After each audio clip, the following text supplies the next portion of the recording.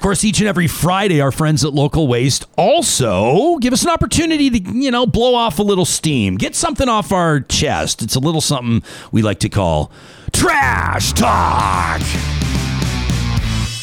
All right, this one from Erin, who writes in on cancel culture. She says, I'm dedicating this to all the old rich white dudes in body or in mind that just can't keep up with the rest of us, trying to make society a kinder, more just place. I imagine the outrage you feel at having the freedom and privilege to act and say as you please for years or decades, regardless of how offensive and hurtful it is, to wake up into 2021 to find out that there are suddenly consequences to being shitty. How dare we suggest people be called out for treating others as subhuman, right? I know it just doesn't feel fair that you might be publicly humiliated or even lose your job for the hurtful things you say and do. Losing privilege sucks, doesn't it? Well, deal with it, my friends. That word you like to use, what is it again? Snowflake? How do those taste right now? Change is hard, I know, but you can do this. It's not called cancel culture. It's called trying to do better. And if that makes you uncomfortable, I think we're headed in the right direction.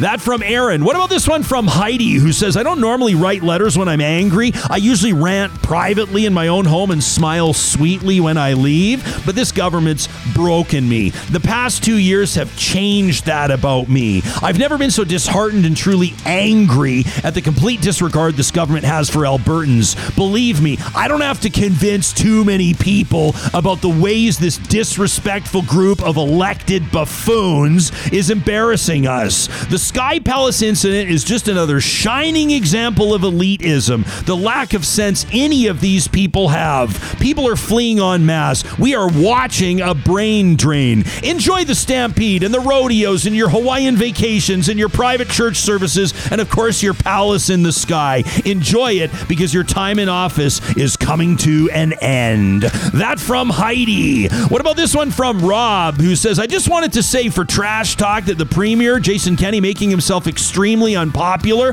But here's the thing. He's threatening the health of the entire party. Rob says, professionally, I've done curriculum design. I've done consulting contracts for multiple school boards across Alberta. I didn't even realize that residential school denial is a big problem in the new curriculum until I listened to Real Talk on Thursday. I'm practically cheering for the new curriculum now because it's the proverbial wood being added to the fire burning underneath Jason Kenney's cabinet. And that's the best news I've heard in months. The bigger the fire, the better. Let's send them packing. That from Rob. What about this one from Peter? Peter, who says, let me tell you something.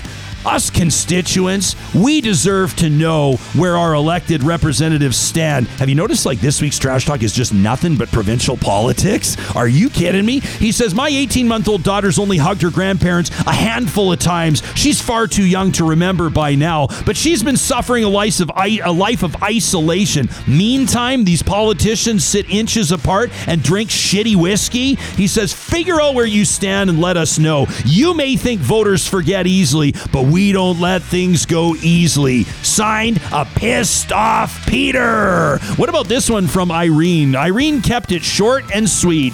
She said, Sky Palace supper, response to residential school discovery, zero compassion, zero empathy, no humanity. Fuck the patriarchy, Ryan. Fuck the patriarchy. That from Irene. And we'll close with this from Justine, who says, all I have to say is fucking keep it up, boys. Every day you're giving even staunch conservatives reason to not vote for you in 2023. Bye-bye. Signed, Justine, a former PC donor and supporter, but never the UCP. You can send your trash talks to us every day of the week to talk@ryanjesperson.com. Next Friday, we'll do it all over again. Have yourselves a blessed and safe weekend. Walk strong, listen, think, and then be in touch. We'll talk to you Monday morning live at 8:30 Mountain Time.